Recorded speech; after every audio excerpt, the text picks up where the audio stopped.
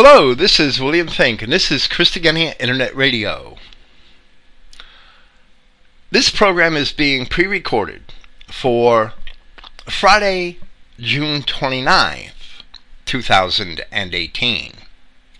This is Tuesday evening, and I'm sitting here alone talking to myself. Praise Yahweh, the God of Israel, and thank you for listening.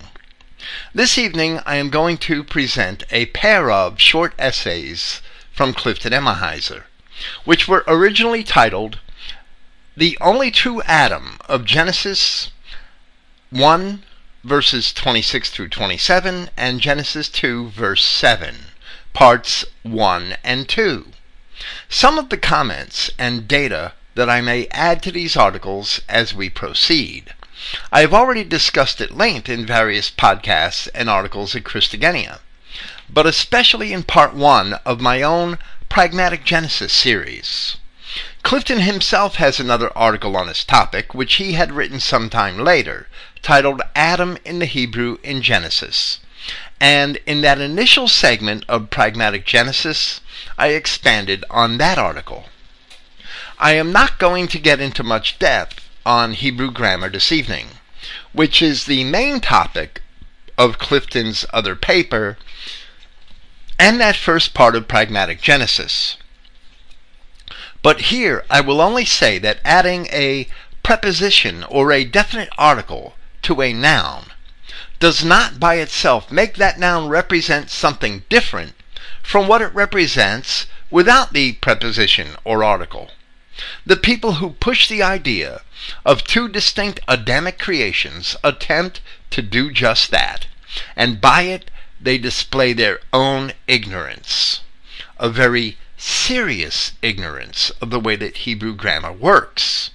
They don't know it, but they make themselves look like fools when anyone with any knowledge of Hebrew grammar examines their theory.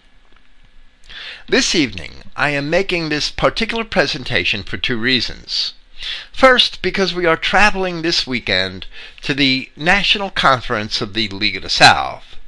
And secondly, so I needed to pre-record a program, right? And secondly, because even to this day, there are certain so-called pastors in Christian identity who cling to this fallacy of an eighth-day creation, and they have the nerve to ridicule us for refuting it. One of those will also be at this conference, even if I shouldn't probably call him a pastor. The fools do not even bother to offer a discussion, and they really do not know what they are ridiculing. In the end, it is they who shall be ridiculed. So here we shall begin with the only true Adam of Genesis chapter 1 verses 26 and 27 and chapter 2 verse 7, part 1 by Clifton Emahiser. He begins by saying, "It's simply amazing how within the Israel identity movement there exists a conglomeration of confused dogmas, seemingly without an end. It appears like everyone wants to start his own personal pretzel factory, twisting the scriptures whichever way they desire. Whoever dreamed up the sixth and eighth day creation theory should win a blue ribbon at some kind of prevarication fraternity, for it simply is not true. For those not familiar with the sixth and eighth day creation theory, its proponents claim that the non-white races were created on the sixth day, and that the white Adam kind was formed on the eighth day. Yet search the entire Bible, and nowhere does it speak of an eighth day creation. As a matter of fact, Scripture points out in no uncertain terms that the creation ended at the end of the sixth day. It seems to both Clifton and I that those who seek to insert the creation of other races into Scripture, when there is no specific mention of their being created, are purposely seeking to apologize for the existence of those other races by imagining that Yahweh created them and doing their best to squeeze them into our Bible. Yahweh created donkeys and horses, but he didn't create mules. Simply because something exists doesn't mean that Yahweh would take credit for its existence. Man must take credit for his own sin.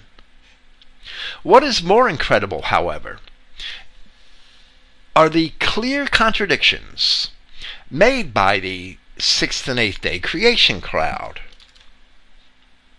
On one hand, they will profess that Adam means to be ruddy, or to be able to blush, etc. But on the other hand, they claim that the man of Genesis chapter 1, who is called Adam, represents non-whites. He is called Adam. The word for man in Genesis chapter 1 is Adam in Hebrew. It can't represent non-whites because it means to be ruddy or to be able to blush. That is only the beginning of their contradictions. The truth is that Yahweh only created one race, the Adamic race, and all others are mere corruptions of his original creation. The knowledge of that corruption is found in the accounts of the fallen angels, the symbols which are used in prophecy, and the parables of Christ. We have also discussed that at length in a series of podcasts, 5 of them, in Pragmatic Genesis. But for now, we will follow Clifton's original papers. So he continues by saying, we will start this paper by referring to Josephus on the creation. Here Clifton is citing Josephus's Antiquities, Book 1, Chapter 1, the first 2 paragraphs. In the beginning, God created the heaven and the earth. But when the earth did not come into sight, but was covered with thick darkness, and the wind moved upon its surface,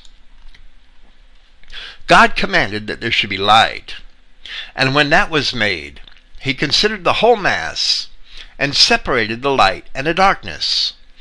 And the name he gave to one was night, and the other he called day. And he named the beginning of light and the time of rest the evening and the morning. And this was indeed the first day. But Moses said it was one day, the cause of which I am able to give even now. But because I have promised to give such reasons for all things in a treatise by itself, I shall put off its exposition until that time. After this, on the 2nd day, he placed the heaven over the whole world, and separated it from the other parts, and he determined it should stand by itself. He also placed a crystalline firmament around it, and put it together in a manner agreeable to the earth, and fitted it for giving moisture and rain, and for avoiding the advantage of dews, D-E-W-S, like the morning dew. On the 3rd day he appointed the dry land to appear, with the sea itself round about it. And on the very same day he made the plants and the seeds to spring out of the earth. On the 4th day he adorned the heaven with the sun, the moon, and the other stars, and appointed them their motions and courses, that the vicissitudes of the seasons might be clearly signified. And on the 5th day he produced the living creatures, both those that swim and those that fly, the former in the sea, the latter in the air. He also sorted them as to society and mixture for procreation, and that their kinds might increase and multiply. On the 6th day he created the 4-footed beasts, and made them male and female. On the same day he also formed man. Accordingly, Moses says that in just 6 days the world and all that is therein was made, and that the 7th day was a rest, and a release from the labor of such operations. Whence it is that we celebrate a rest from our labors on that day, and call it the Sabbath, which word denotes rest in the Hebrew tongue. Moreover, Moses, after the 7th day was over, begins to talk philosophically, and concerning the formation of man, says thus, that God took dust from the ground and formed man, and inserted in him a spirit and a soul. This man was called Adam, which in the Hebrew tongue signifies one that is red, because he was formed out of red earth. And that's a serious error, and we see how old it is. We will talk about that. Red earth compounded together, for of that kind is virgin and true earth. God also presented the living creatures, when he had made them, according to their kinds, both male and female, to Adam, who gave them those names by which they are still called. But when he saw that Adam had no female companion, no society, for there was no such created, and that he wondered at the other animals which were male and female, he laid him asleep, and took away one of his ribs, and out of it formed the woman, whereupon Adam knew her when she was brought to him, and acknowledged that she was made out of himself. Flesh of my flesh, bone of my bone, and all that we see in Genesis chapter 2.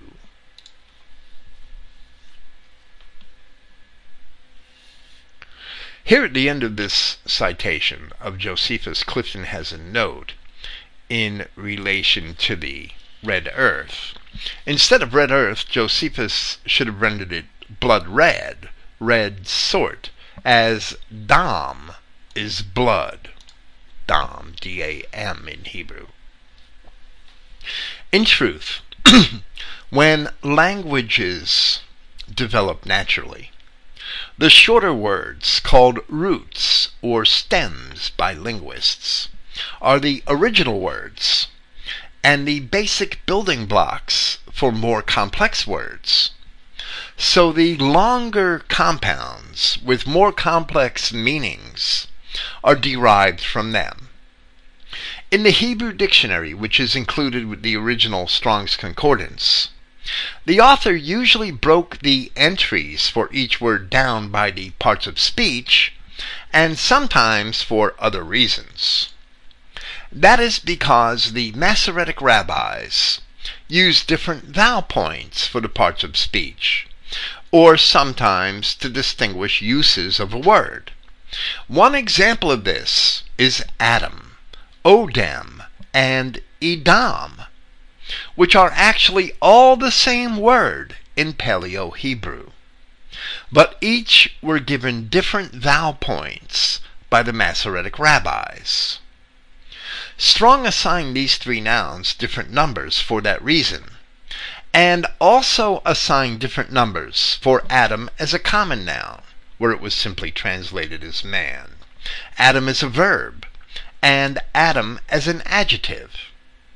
But in the original and ancient Hebrew, which did not use vowel points, for all of these uses of the word, it was spelled only one way, right to left, Aleph, Daleth, Mem, which in English is A, D, M, and that second vowel is filled in so that we could pronounce it in English.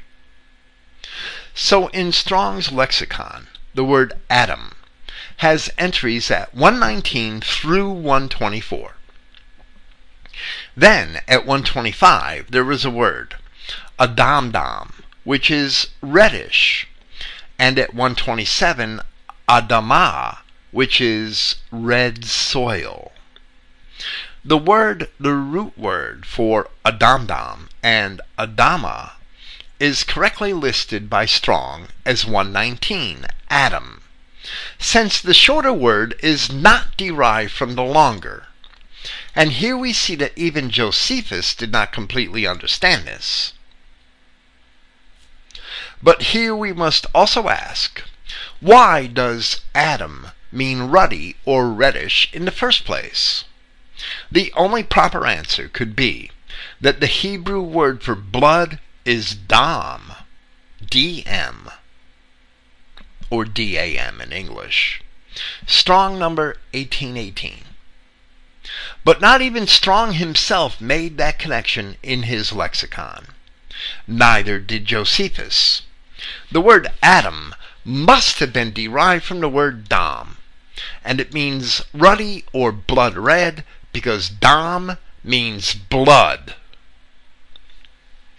But in spite of the fact that we do not agree with this passage from Josephus in its entirety, Clifton chose to begin his essay in this way in order to demonstrate that Josephus, a native Hebrew speaker who came from a family of Levitical priests, did not interpret the creation of Adam in Genesis chapter 1 to be a different, earlier creation than the creation of Adam in Genesis chapter 2. We cannot agree with everything Josephus said about Genesis, and the Pharisees had indeed introduced some errors into their interpretations. But Clifton wanted to show that an ancient Hebrew reader was not compelled to imagine that there was an eighth-day creation.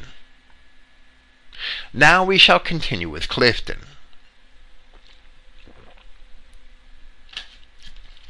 Probably the most significant item we should consider is the fact that the creation of the earth, with all of its creatures, including the creation of Adam and Eve, is not in chronological order.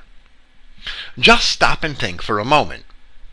Adam Man was created approximately 7,500 years ago. That would be the more accurate Septuagint chronology.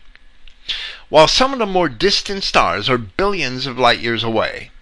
And how many more billions of light years ago these distant stars came into existence, we do not know. When one observes these distant stars, one is looking billions of light years into the past. That's the conventional wisdom anyway. I don't necessarily agree with it. All one need to do is check Genesis chapter 1, verses 14 through 19. And one will discover that the sun and the moon were not created until the fourth day. How then could the grass, herb-yielding seed, and fruit grow, which is recorded to have been created on the third day, without the aid of the sun? Whatever kind of day Genesis is talking about, it's surely not the 24-hour day that we are familiar with. In spite of all this evidence, Eli James still insists that Genesis is written in chronological order. The answer is neither Genesis in the Bible nor Josephus' account of creation is in chronological order. Once this fact is firmly established, we can begin to make some order out of the creation story.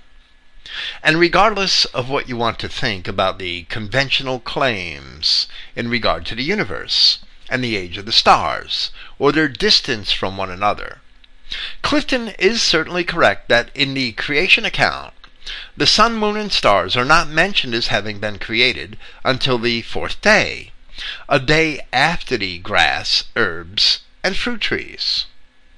So there is a serious problem if we insist that Genesis is a scientific treatise, or a perfectly chronological account of creation.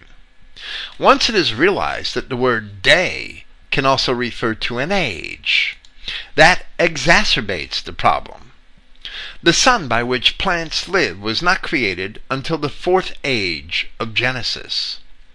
So we see that the creation account in Genesis cannot be interpreted literally, and instead it must be an allegory, a parable meant to convey a particular message apart from the science of creation itself. Clifton continues, the sixth and eighth day creationists make a big thing out of Genesis chapter 1 verse 27, saying, male and female created he them, claiming it is speaking of the creation of the other races. They then point out that Genesis chapter 2 verse 7, it mentions the formation of the man as opposed to the creation in 127, insisting that it is a separate and a second act of the Almighty at such an endeavor. They declare that the one was created while the other was formed. Thus they try to show a contrast between the two accounts at Genesis chapter 1 verses 26 and 27 and that of Genesis chapter 2 verse 7. But if one will notice, Josephus says, "On the same sixth day he also formed man." And he uses the term formation for Adam on the sixth day, and additionally speaks of the four-footed beast being created male and female on that same day. We don't know what kind of manuscripts Josephus might have had at hand, but from Josephus's own words, we can determine that he definitely understood it to be a single account. Now, Clifton is forced to interpret Josephus in English. I would not have presented quite that same argument. However, it is nonetheless evident that Josephus believed in only one creation of man, and not two. Again, continuing with Clifton, a footnote in the Kregel edition, which is standard in any complete edition of Josephus by Whiston, because they're Whiston's footnotes, makes the following comment on the creation story of page 25. Since Josephus, in his preface, section 4, says that Moses wrote some things enigmatically, some allegorically, and the rest in plain words. Since in his account of the first chapter of Genesis, and the first 3 verses of the second, he gives us no hints of any mystery at all.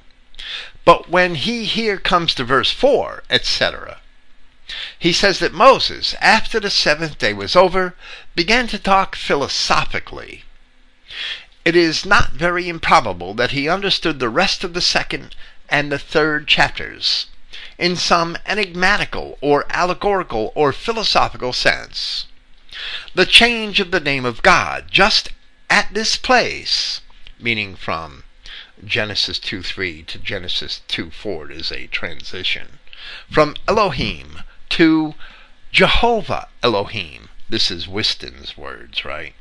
From God to Lord God in the Hebrew, Samaritan, and Septuagint, does also not a little favor some change in the narration or construction. And of course we will comment on that, but first Clifton responds to the note, and he says, "We see several things worth observing from this footnote. It is noteworthy to observe that Josephus recognizes that in chapter 2 of Genesis, that Moses is using philosophical reasoning concerning the creation of Adam-man.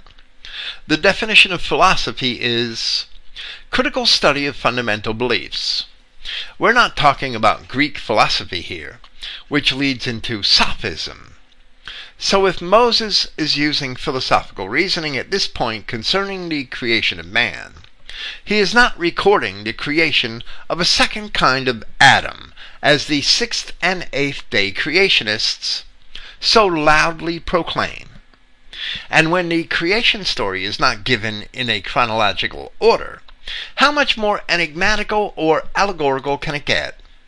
Eli James is exceedingly incorrect in proclaiming that Genesis is written in chronological order. Actually, he's a fool, but that's another story. Eli James also contends that the creation of Genesis chapter 1 was by the Elohim, whom he designates as fallen angels, and that Yahweh formed Adam at Genesis chapter 2 verse 7. Thus, and actually if that were true, then the Elohim created the sun, the moon, the fallen angels created the sun, the moon, the stars, the animals, the plants.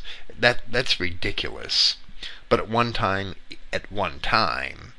until he realized how stupid it was, Eli was making that claim. And I'll comment on that again shortly. Thus, his flawed premise is that the fallen angels created the non-Adamic races, along with the sun, earth, moon, stars, animals, birds, and fishes. He then points to the authorized King James Version, and shows that the Tetragrammaton doesn't appear until chapter 2, especially verse 7, which says, "And the Lord, Yahweh, God, formed man of the dust of the ground." Had Eli James ever checked the Septuagint, he would have found that the term Lord, which should be Yahweh, is not in verse 7. Only God, or Elohim. Then God formed the man, dust from the earth. And that's true. So neither Josephus nor the Septuagint supports Eli James's 6th and 8th day creation theory. Further, checking Strong's Concordance under God, we see that Elohim, the same word appearing at Genesis chapter 1 verses 26 to 28, is the predominant word used to refer to Yahweh all throughout the Bible, used far more often than the singular El. With this, Eli James's theory collapses entirely. And of course it does, but there are many more. I would say that honestly, because Wesley Swift and Bertrand Comparet and others of their time had promoted this harebrained 6 and 8 day creation theory, that the majority of those old school Christian identity people, teachers, pastors, writers, still promote the 6 and 8 day creation theory. But it is harebrained, without a doubt. It's not scripture. Clifton is correct that kurios does not appear in the Greek of the Septuagint until Genesis chapter 2 verse 8, and only theos in chapter 2 verse 7. However, I am not going to address the errors of Eli James here beyond what Clifton presents. Clifton wrote these papers around the time that we had to separate ourselves from Eli, who is actually Joseph November. That's his real name, for his heresies concerning Genesis and other subjects. Eli himself changes his positions often, and I do not even know or care what it is that he professes today. However, his arguments at one time were representative of the professions of many older identity Christian pastors or writers who follow similar heresies, even until now, which is pretty sad. Before continuing, I will only say that at one time, what we know as Genesis, a word which appears nowhere in Scripture, was actually more than one book or scroll.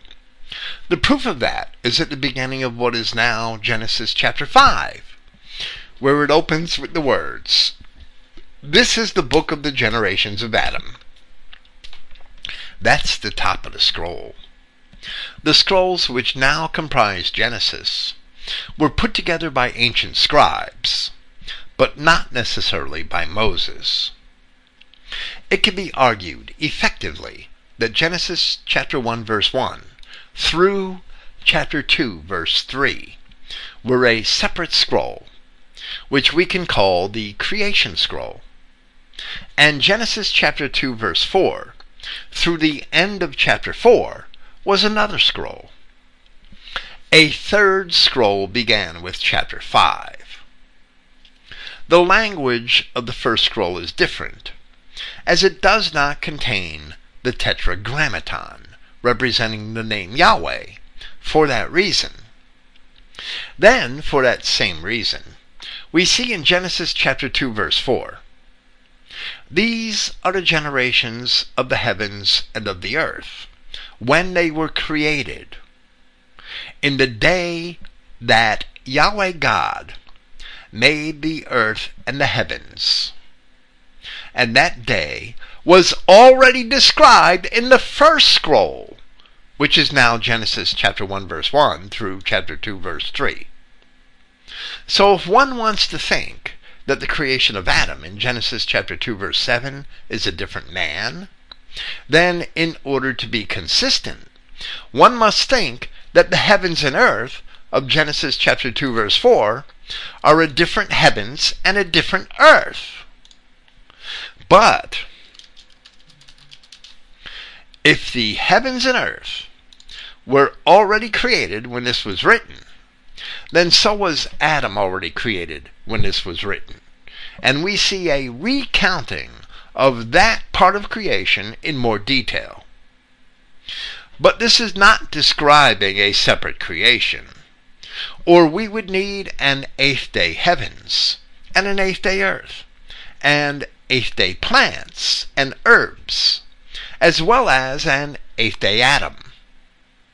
However, it says in Exodus chapter 20, and it is repeated elsewhere in Scripture, that in 6 days Yahweh made the heaven and earth, the sea, and all that is in them. There are other cognitive discrepancies in the claims of the eighth-day creation people, but we will wait to discuss them later. For now, Clifton continues to expose Eli James. Actually, the idea that the world was created by angels, which is what Eli James is teaching here, is a Gnostic doctrine according to the Ante-Nicene Fathers, Volume 1, Chapter 11. This is actually from Book 3, Chapter 11 of Irenaeus' Against Heresies. And it states, but according to Marcion, and those like him, neither was the world made by him, meaning by Yahweh, nor did he come to his own things, but to those of another. And according to certain of the Gnostics, this world was made by angels, and not by the word of God. But according to the followers of Valentinus, the world was not made by him, but by the Demiurge. That's a Gnostic heresy. However, Eli James, Clifton says, designates fallen angels, and Eli credits them also with the creation of the non-Adamic races. With that last part, we would agree that the origin of the other races is with the so-called fallen angels, only that the account is not found in Genesis, and they are really a corruption rather than a creation. Clifton is responding to something which Eli had written, but I cannot recall what that may have been. At first, Eli was a proponent of the traditional 6th and 8th day creation theory, which holds that the other races are the Adam, or man, of Genesis chapter 1. Then, after working with me for a while, Eli began to promote a clown from the 19th century named Thomas Davies, who held that there were different races in the man of Genesis 1:26 as opposed to the man of Genesis chapter 1 verse 27. Once Eli was shown how stupid that argument really was, he changed his position a third time to insist that the other races were the beasts of the earth of Genesis chapter 1 verse 25, a position which we have also thoroughly discredited. But Eli will do anything he can to squeeze a nigger, a street shitter, or a squat monster into the Bible and the creation of Yahweh. That is his real agenda. And then, while he says they are beasts in relation to the Old Testament, he claims they're men in relation to the New Testament. What a Jew he is. Continuing with Clifton. Now there may be some who think that Josephus was a bad-fig Jew, and that we shouldn't use him as a reference. But I would have anyone of this opinion know that Josephus was a pure-blooded Levite on both sides of his family, which is, I am certain, absolutely true. Then citing Josephus's life, his short autobiographical work, paragraph 1. The family from which I am derived is not an ignoble one, but has descended all along from the priests, and as nobility among several people is of a different origin, so with us to be of the sacerdotal dignity is an indication of the splendor of a family. Now, I am not only sprung from a sacerdotal family in general, but from the first of the 24 courses, And as among us there is not only a considerable difference between one family of each course and another, I am of the chief family of that first course also. Nay, further, by my mother I am of the royal blood, for the children of Hasmoneus, from whom that family was derived, had both the office of the high priesthood and the dignity of a king for a long time together. Actually, it was the high priest Alexander Jannaeus. At the turn from the 2nd to the 1st century BC, like 100 years before the birth of Christ, he was the first of the Hasmoneans to call himself a king. I will accordingly set down my progenitors in order. My grandfather's father was named Simon, with the addition of Celis. He lived at the same time with that son of Simon the high priest, who first of all the high priests was named Hyrcanus. This Simon Celis had 9 sons, one of whom was Matthias, called Ephius. He married the daughter of Jonathan the high priest, which Jonathan was the first of the sons of Hasmoneus, who was high priest, and was the brother of Simon the high priest also. Clifton says, not only was Josephus of pure blood, but growing up, he was a child prodigy. We see this in Josephus's life, paragraph 2, as follows. I was myself brought up with my brother, whose name was Matthias, for he was my own brother by both father and mother, and I made mighty proficiency in the improvements of my learning, and appeared to have both a great memory and understanding. Moreover, when I was a child, and about 14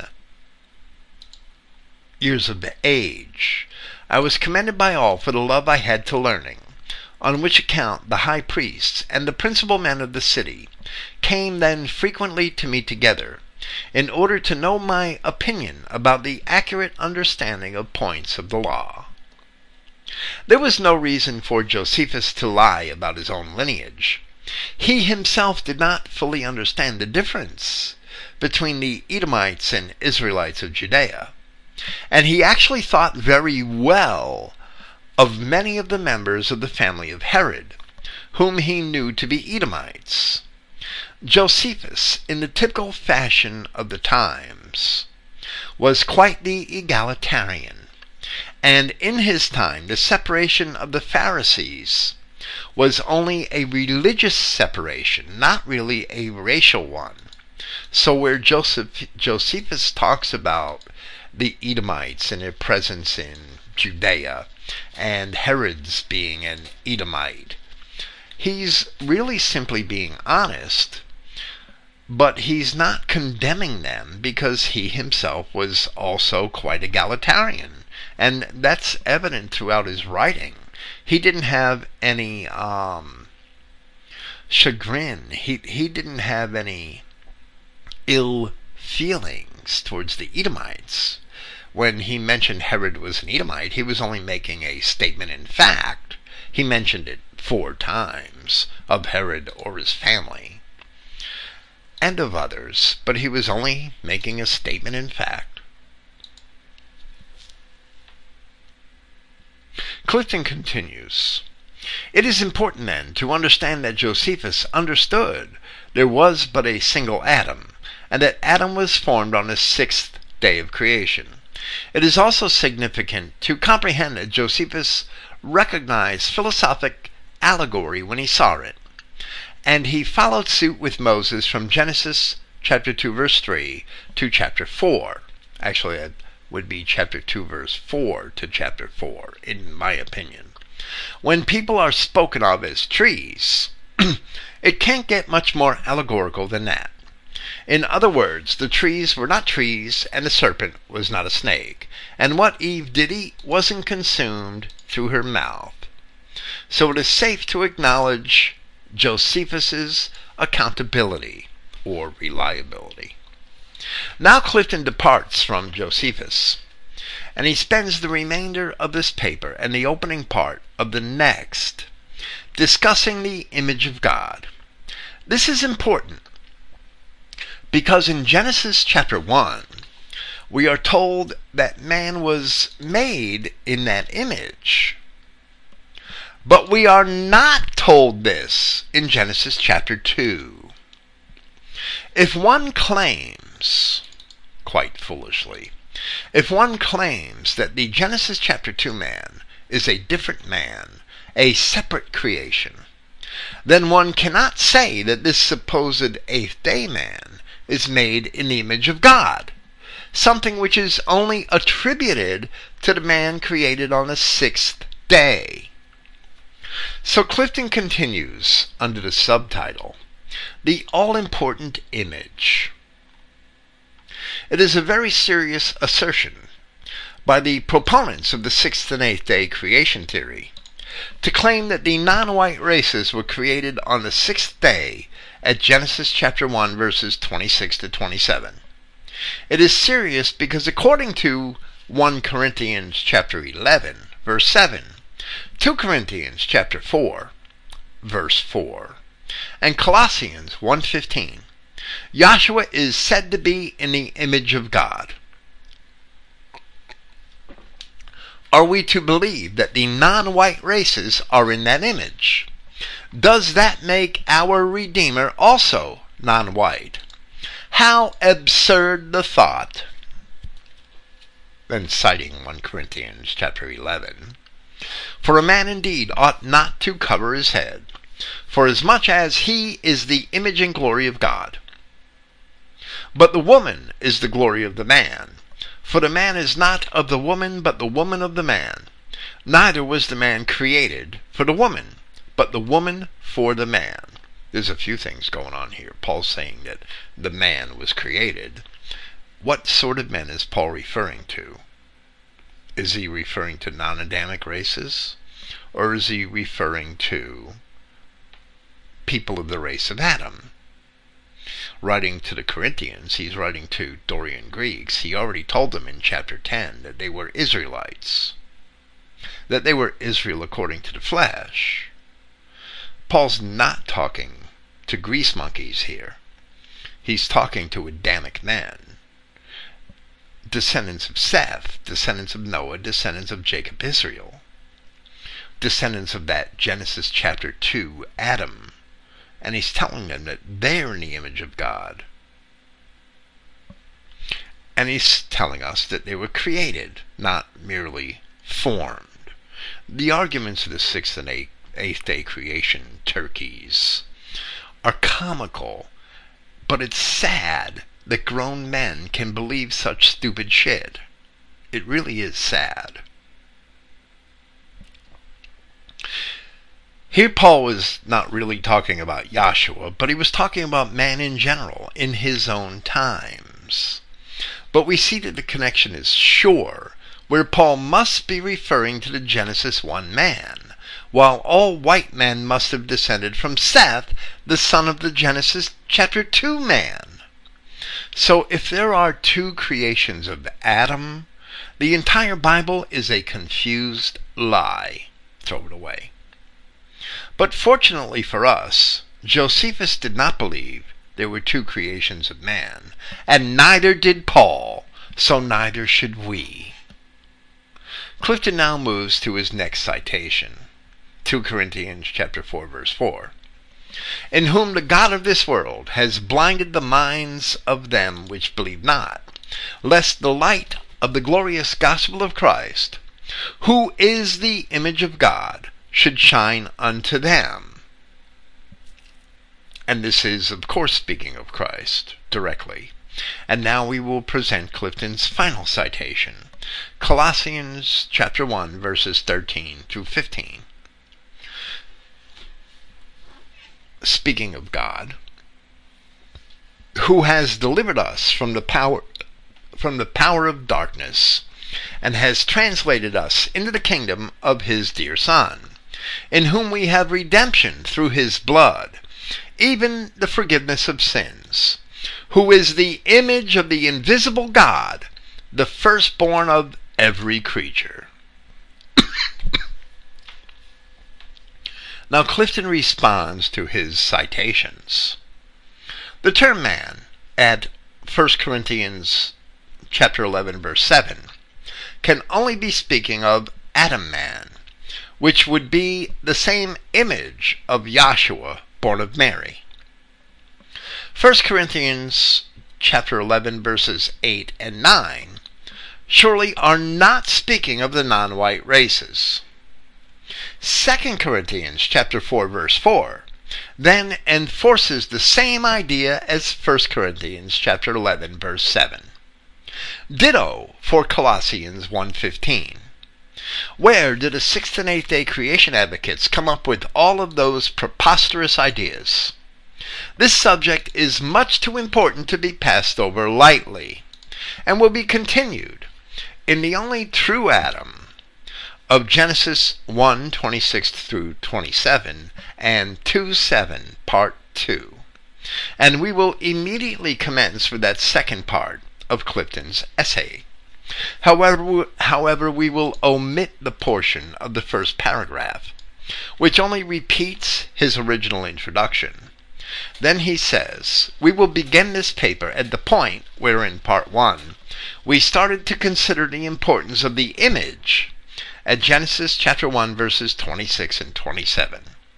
And now Clifton repeats his subtitle and his admonition concerning the claims of the 8th day creation proponents in relation to the image of God.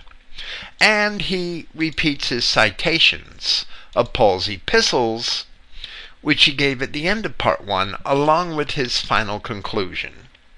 Things which we will not repeat again here.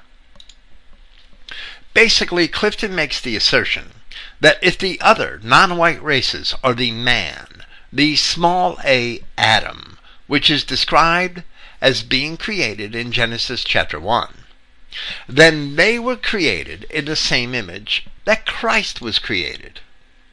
But if the Adam of Genesis 2:7 is a separate 8th day creation, as they assert, then he does not have that image. And it gets worse than that. We will speak about it later. The white nations, which came from Noah, were descended from the Adam of Genesis chapter 2. So if that Adam was a creation separate from the Genesis 1 Adam, then Christ is in the image of the other races and not of the white race. This is the quandary to which the silly so-called 6th and 8th day creation theory leads. So now Clifton proceeds by discussing some of these implications. And he says, W. E. Vine, in his expository of New Testament words, comments partly on pages 264 and 5 as follows. Image, icon, the Greek word icon, denotes an image of the descendants of Adam as bearing his image, as Paul says in 1 Corinthians chapter 15, of man as he was created as a being a visible representation of God, citing 1 Corinthians 11:7, which Clifton just cited, of Christ in relation to God, citing 2 Corinthians 4:4, which Clifton just cited. The image of God, essentially and absolutely the perfect expression and representation of the archetype, God the Father, in Colossians 1:15, the image of the invisible God, which Clifton also just cited. Then he says, from the Enhanced Strong's Lexicon, we have the following description of the Greek word image.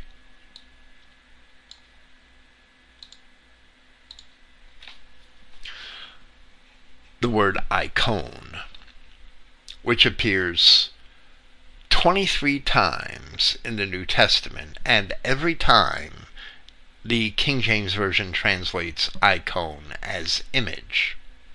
And the definition is an image, a figure, a likeness, an image of the things, such as the heavenly things, used of the moral likeness of renewed men to God, the image of the Son of God, into which true Christians are transformed. is likeness not only to the heavenly body, but also to the most holy and blessed state of mind which Christ possesses.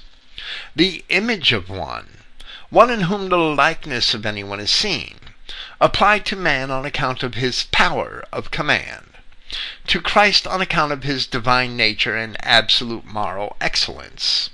I wouldn't agree with half of Strong's definitions there, but we'll continue with Clifton. Now, in response to this definition of the Greek word for image, Clifton correctly exclaims, "The non-white races hardly fit this portrayal." Then he continues with another citation on the word. The Theological Word Book of the Old Testament on page 768 says in part, "Man was made in God's image and likeness," and the Hebrew words are Selem and Demut, which is then explained as his having dominion over God's creation as vice-regent.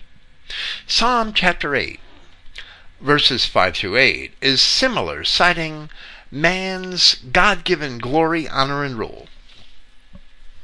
God's image obviously does not consist in man's body, which was formed from earthly matter, but in his spiritual, intellectual, moral likeness to God, from whom his animating breath came.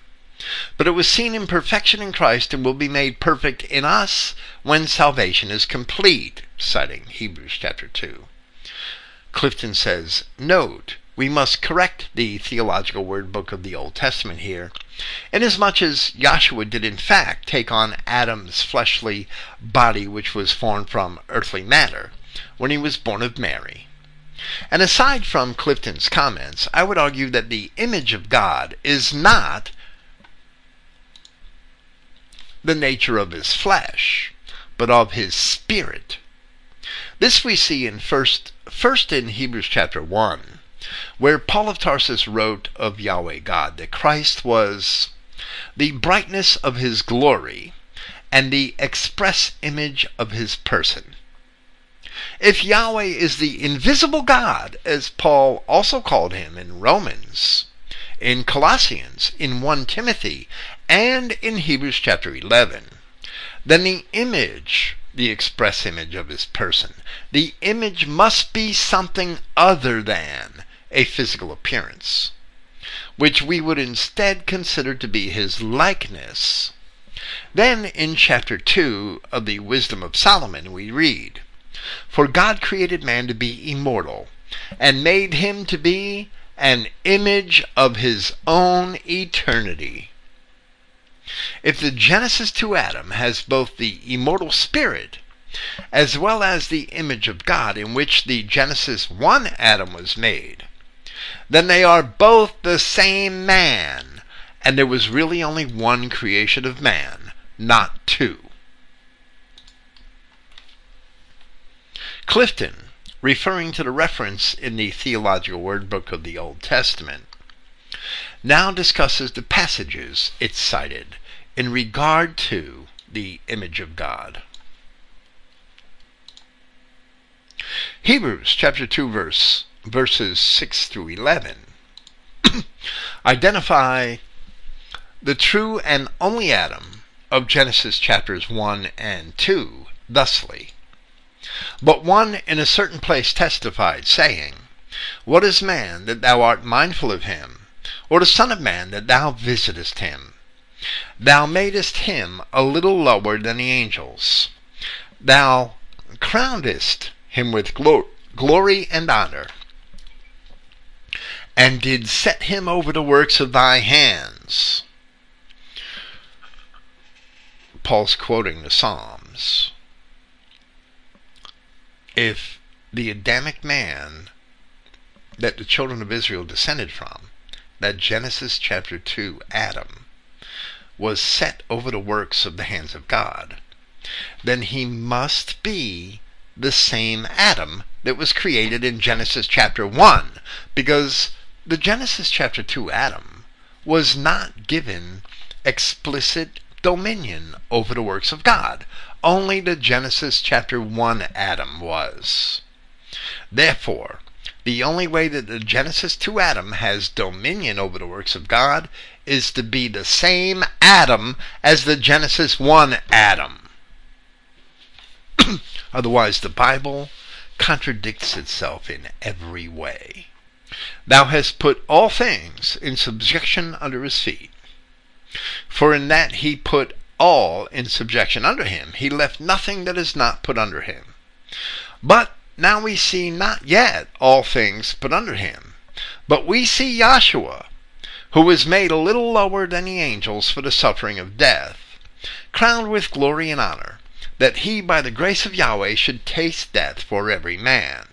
For it became him, for whom are all things, and by whom are all things, in bringing many sons unto glory, to make the captain of their salvation perfect through sufferings. For both he that sanctifies and they who are sanctified are all of one, for which cause he is not ashamed to call them brethren. Clifton cited this because it must be noted that Christ, being in the same image in which the Genesis chapter 1 man was created, and that only the Genesis 1 man was set over the works of the creation of God, Christ must have descended from that Genesis chapter 1 man, and therefore the sixth-day man must be the Adamic man, the same man descended from Adam and Seth. Now he continues with the language of Genesis chapters 5 and 9, relate the descendants of Adam to the Genesis chapter 1 man. Not only was Adam in Yahweh Elohim's image, but it states in Genesis chapter 5 verse 3 and chapter 9 verse 6 that Adam's offspring are in that same image, thusly, Genesis 5:3. And Adam lived 130 years, and begot a son in his own likeness, after his image, and called his name Seth. Genesis 9:6. Whoso sheddeth any man's blood, by man shall his blood be shed, for in the image of God he made man. Clifton notes that in each instance, man in this verse is Strong's number 120, the word Adam. If Genesis chapter 1 is talking about other races, then Genesis 9:6 must be a warning that the sons of Noah shouldn't kill anybody of the other races because they're made in the image of God. And again, the Bible leads to many contradictions if you accept this harebrained 6th and 8th day creation theory. Clifton's point is that the image of God is not mentioned in relation to the creation of Adam in Genesis chapter 2, but only in relation to the creation of Adam in Genesis chapter 1. If they are not the same Adam, how does the race descended from the Adam of Genesis chapter 2 have that image? Now he continues. A better than usual explanation is found in the Ante-Nicene Fathers, Volume 1. This is actually from Irenaeus' Against Heresies, Book 5. Chapter 16, paragraph 2, on this topic. Let me say that when you search, and I use the same software that Clifton uses for this purpose because I got my copy from Clifton, who got his copy in turn from someone else.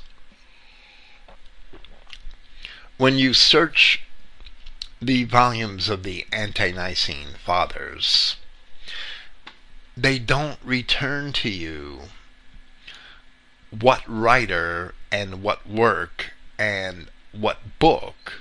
You have to scroll up and scroll up and scroll up and look for it.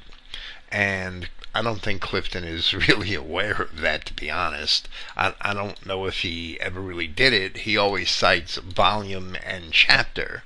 And you really have to do a lot of scrolling to see that this is Irenaeus' Against Heresies, that it's book 5 of Irenaeus Against Heresies, and sometimes there's 5 or 6 writers in a book and 6 or 8 chapters 16s in one volume. So you really got to look and go out of your way to find the exact writer and the exact work which is being cited, and it's a pain in the ass, it really is. But I'm not so certain Clifton's aware of the necessity that it be done when you're citing these volumes. So maybe someday when he gets home from the hospital, Yahweh willing, I'll be able to explain that to him. Citing Irenaeus' Against Heresies, Book 5, Chapter 16, Paragraph 2. And then again, this word was manifested when the Word of God was made man, assimilating himself to man, and man to himself, so that by means of his resemblance to the Son, man might become precious to the Father. For in long times past it was said that man was created after the image of God, but it was not actually shown, for the Word was as yet invisible, after whose image man was created. I would say that all of that's true, except that I would use that word likeness, because the image, I believe, represents something else. The mind of God, the mind, the moral capability, the spiritual attributes of God, and not necessarily the physical likeness, but that's okay. I'm not going to split too many hairs over that. For the Word was as yet invisible, after whose image man was created. Wherefore also he did easily lose the similitude, that would be the likeness, I believe. When, however, the Word of God became flesh, he confirmed both these things. For he both showed forth the image truly, since he himself became what was his image, and he re-established the similitude after a sure manner, by assimilating man to the invisible Father through the means of the visible Word. And Irenaeus actually really did very good there, I believe, because the likeness of God wasn't apparent until the coming of Christ as an Adamic man, even though it should have been apparent through the Adamic race. Sadly, too many Adamic people themselves would argue with that and try to squeeze in a nigger or a street shitter or a squat monster. Clifton says another excellent passage from the Ante-Nicene Fathers is found at Volume 1. This is actually in the Epistle of Ignatius to the Antiochians, which is considered spurious. In Chapter 2, the true doctrine respecting God in Christ. For Moses, the faithful servant of God, when he said, "The Lord thy God is one Lord," thus proclaimed that it was only one God, did yet forthwith confess also our Lord when he said, "The Lord rained upon Sodom and Gomorrah fire and brimstone from the Lord." And again, "And God said, Let us make man after our image. And so God made man, after the image of God made he him. And further, in the image of God he made man, and that the Son of God was to be made man, Moses shows when he says, "A prophet shall the Lord raise up unto you of your brethren, like unto me." Now Clifton responds to his citations. This not only shows that, unlike today's 6th and 8th day creationists, the Ante-Nicene Fathers understood that the man created at Genesis chapter 1, verses 26 and 27, was the same man, Adam, at Genesis 2:7. But they also fathomed the seriousness of the subject of the image of God by citing, "A prophet shall Yahweh raise up to you of your brethren like unto me." The reference is to Deuteronomy chapter 18, verse 15. And it's also repeated in Acts chapter 3 and chapter 7. Deuteronomy 18:15. "The Lord thy God will raise up unto thee a prophet from the midst of thee, of thy brethren, like unto me. Unto him you shall hearken." And then in Acts chapter 3, verse 22. "For Moses truly said unto the fathers," these are the words of Peter, A prophet shall the Lord your God raise up unto you of your brethren like unto me. Him you shall hear in all things whatsoever he shall say unto you. And then in Acts chapter 7, verse 37, these being the words of Stephen the martyr, this is that Moses which said unto the children of Israel, A prophet shall the Lord your God raise up unto you of your brethren like unto me. Him you shall hear. Clifton says, while these passages don't say in the image of Yahweh Elohim, it is highly implied in the phrase like unto me. The prophet spoken of here is no other than our Messiah. If then the Messiah was in the image of Yahweh, then too are the brethren. The theory that the non-white races are in the image of God, which the 6th and 8th day creationists promote, is pure Tommy rot. And I've heard all their convoluted arguments, and I don't buy a single word of it. While Moses meant to refer to himself where he said that the prophet, which Clifton admits later, this is a reference where he said that the prophet would be like unto him. This is a reference to both Joshua and to Christ, who would be like unto me. It nevertheless shows that since Christ was in the image of God, Moses must also have been in the image of the Genesis chapter 1 Adam. And therefore all white men are descended from the Genesis chapter 1 Adam, which is the only Adam of creation. Clifton continues, while Joshua partially fulfilled the office of the prophet for Israel, concurring to a degree with Deuteronomy 18:15, it was fully implemented in Yahshua by our Messiah. It was fully implemented in Yahshua our Messiah. According to Matthew 21:11, Matthew 21:46, Mark chapter 6 verse 4, Luke chapter 7 verse 16, and John chapters 4 verse 19 and 7 verse 40. The Messiah alone was like unto Moses the prophet, citing Deuteronomy chapter 34 verse 10, where it says, And there arose not a prophet since in Israel like unto Moses, whom the Lord knew face to face.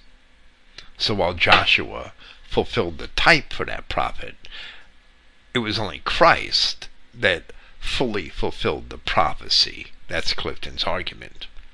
Thus Christ, the anointed, was the prophet spoken of here, who was like unto me, meaning Moses. Thus the prediction then, which was fulfilled 1,500 years after it was uttered, is expressly applied by Peter in Acts chapter 3 and Stephen in Acts chapter 7 in Yahshua the Christ as fully answering the description given of him. And part of that depiction says, like unto me. Who is it then that has the authority to remove the image of Genesis chapter 1 verses 26 and 27 from the first and second Adam, who is Christ, and apply that image to the non-white races? Wittingly or unwittingly, it is a blatant blasphemy. It would be well to read the 4 verses following Deuteronomy 18:15. According to all that thou desirest of Yahweh thy Elohim in Horeb in the day of assembly, saying, Let me not hear again the voice of Yahweh my God, or Elohim as Clifton prefers to write, neither let me see this great fire any more, that I die not. And Yahweh said unto me, They have well spoken that which they have spoken. I will raise them up a prophet from among their brethren, like unto thee, and will put my words in his mouth, and he shall speak unto them all that I shall command him. And it shall come to pass, that whosoever will not hearken unto my words, which he shall speak in my name, I will require it of him. Clifton says, It was necessary, therefore, that the one who was to sustain the character of a prophet like unto Moses should be inspired and receive an unmistakable commission to that office. Yahshua the Christ laid claim both to the inspiration and a divine legation. And Clifton citing Isaiah 61:1, Luke 4:18 and 19, John 8:28, John 12:49, John 14:24. I won't take the time to go through all the scriptures, but Yahshua Christ certainly did claim to be inspired by God to preach the gospel to the poor, to release the captives from the prison house. That's what Clifton is citing in Luke chapter 4, verse 18 and 19. All the attributes which the Messiah was to have that we see in Isaiah, Christ had mentioned in Luke and claimed to have. Clifton says to divest the Messiah of the image at Genesis chapter 1 verses 26 and 27 is to rob him of his commission. For the phrase still says, like unto me, meaning the Adamic Moses. The effect of the so-called, and these are my notes, the effect of the so-called 6th and 8th day creation theory is that the non-white races are made in the image and likeness of God, and that they have been given dominion by God over all the earth, while the white man descended from Adam has only the Spirit of God and was made only to be a farmer. That's incredible. Go read Genesis chapter 2. Compare it to the commission in Genesis chapter 1.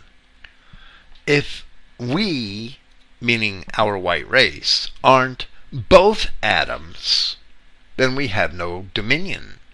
If we have no dominion, then other people should have dominion over us. We should only be farmers for niggers and squat monsters. They should be our boss. They should have rule over us for the entire duration of the creation. These 6th and 8th day creation clowns, they don't even know what they're saying. They're just being stupid. We can continue with the contradictions, but that alone should be sufficient to discredit the entire idea. Clifton continues. Hebrews chapter 1 verses 1 through 3 say, God, who at sundry times and in divers manners spake in time past unto the fathers by the prophets, has in these last days spoken unto us by his Son, whom he has appointed heir of all things, by whom also he made the worlds, who being the brightness of his glory, and the express image of his person, and upholding all things by the word of his power, when he had by himself purged our sins, sat down on the right hand of the Majesty on high. Now Clifton warns the fools who insist on the notion of an 8th day creation. Returning to Deuteronomy chapter 18, one verse further, we read, But the prophet, which shall presume to speak a word in my name, which I have not commanded him to speak, or that shall speak in the name of other gods, even that prophet shall die. Finally, under the subtitle, The Chromosome Image, Clifton states, in every respect, our Yahshua, the Messiah, was a perfect but ordinary man. Being such, every cell in his body was made up of 46 chromosomes, as with any healthy person. In the conception process, each parent contributes 23 chromosomes in matching pairs. Therefore, it was only possible for Mary, the mother of Yahshua, to supply half of the chromosomes necessary for a normal child. The other 23 chromosomes of necessity came from Yahweh himself, however not by sexual intercourse, as other men were after Adam. To be perfect genetically, Yahshua's DNA would have to be flawless in his pedigree, as Noah's was and all the patriarchs were. While Clifton did not get into all the details here, around the same time, Eli James had been promoting another clown named Ron Wyatt, who concocted this crazy story that Christ had only 24 chromosomes, 23 from his mother and 1 from God. For any so-called human being, life would be physically impossible with only 24 chromosomes. But some people will believe anything strange or novel, while others will teach such things for their own profit. Eli falls into both categories. Clifton continues, once the chromosome factor is considered, we can begin to understand why the image at Genesis 1:26 through 27 is so very important and must be applied properly. And without a fleshly image, our Redeemer becomes no Redeemer at all. Also, without the chromosomes of Mary, he could not claim to be our kinsman Redeemer. I've heard grown men who claim to be teachers in Israel declare that the genetics of the children come only from the father. I would have you know, while you need to check this out for yourself, the female contributes equally as much to the genetic makeup of a child as the male. Sadly, today, the chromosomes of conception are being joined in unmatched pairs, violating the biblical law of kind after kind and the seventh commandment.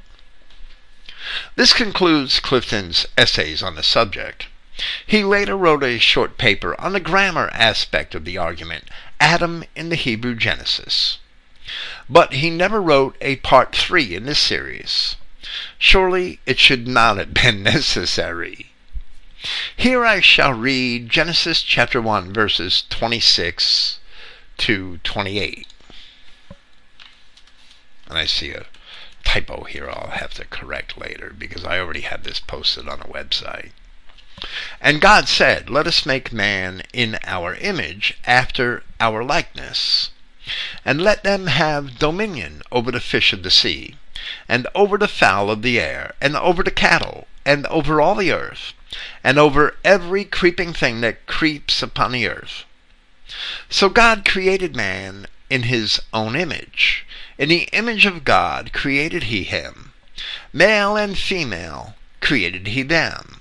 And God blessed them, and God said unto them, be fruitful and multiply, and replenish the earth. That should actually be plenish or fill. It doesn't mean refill. And subdue it, and have dominion over the fish of the sea, and over the fowl of the air, and over every living thing that moves upon the earth. All of those mandates and blessings must refer only to our race. Otherwise, we're in trouble. Let's now read Genesis chapter 2, verses 5 through 8.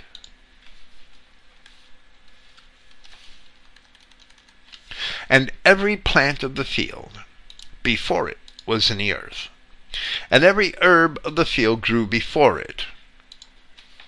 This is talking about a creation that had already been made, including where Adam is described. For the Lord God, Yahweh God, had not caused it to rain upon the earth, and there was not a man to till the ground. But there went up a mist from the earth, and watered the whole face of the ground. And Yahweh God formed man of the dust of the ground, and breathed into his nostrils the breath of life. And man became a living soul. And the Lord God planted a garden eastward in Eden, and there he put the man whom he had formed.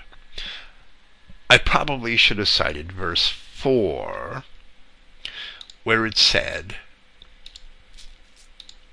these are the generations of the heavens and of the earth when they were created in the day that the Lord God made the earth and the heavens.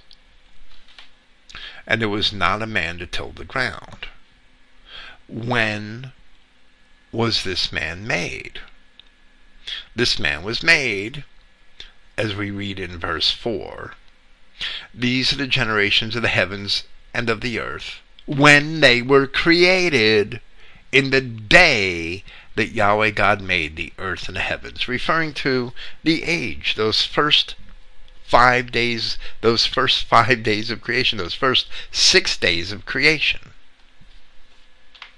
They're all being lumped together here in Genesis 2:4 into one day, because that word day really means an age, a time, in the time when God made these things, the earth and the heavens, and the plant, and it was all there.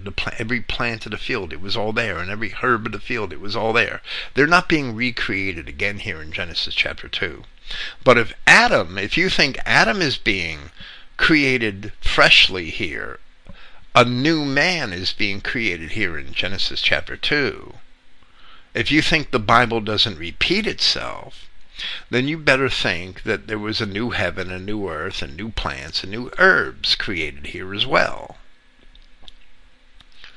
Notice in Genesis chapter 2, in verses 5 through 8, where Adam is, the creation of Adam is described. Notice that there is nothing about likeness or image or dominion over the earth. There is nothing about likeness or image or dominion over the earth in Genesis chapter 2. If the Adamic man is in the likeness and image of God, and if the Adamic man is to have dominion over the earth, he must be that same chapter 1 Adamic man. Otherwise, we should only be farmers and serve as slaves to the other races who were given that dominion. This is the utter foolishness of the 6th and 8th day creation clowns. They are clowns. Genesis chapter 5 proves the assertion that the Genesis chapter 2 Adam is the same as that described in Genesis chapter 1. From Genesis chapter 5 verses 1 to 3. This is the book of the generations of Adam. In the day that God created man, the word for Adam. In the likeness of God made he him. Male and female created he them, and blessed them, and called their name Adam, in the day when they were created.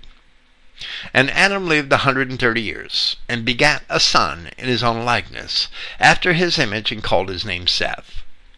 Now with this it should be obvious that if one wants to believe that the Genesis 2 Adam is different than that of Genesis chapter 1,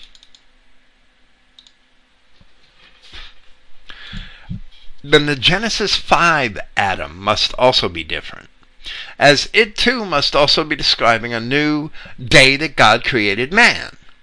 So if there was an 8th day creation, there also must have been a 9th day creation. Where does the stupidity end? The stupidity ends only here, in the understanding that there was only one Adamic man, one race created by Yahweh, and that is our white race. All the other so-called races are sin. They are bastards. They resulted from the falling of the angels. And they are the branches on that tree of the knowledge of good and evil, which did not come from God. That is why, in the end, all of the goat nations share the same fate as the everlasting fire prepared for the devil and his angels, as Christ himself professes in Matthew chapter 25. There is only one race created in Scripture, the Adamic race, the white Adamic race. And that's described in Genesis 1, and it's described slightly differently in Genesis 5, and it's described in a little more detail in Genesis chapter 2. Thank you for listening. Praise Yahweh, the God of Israel, and good night.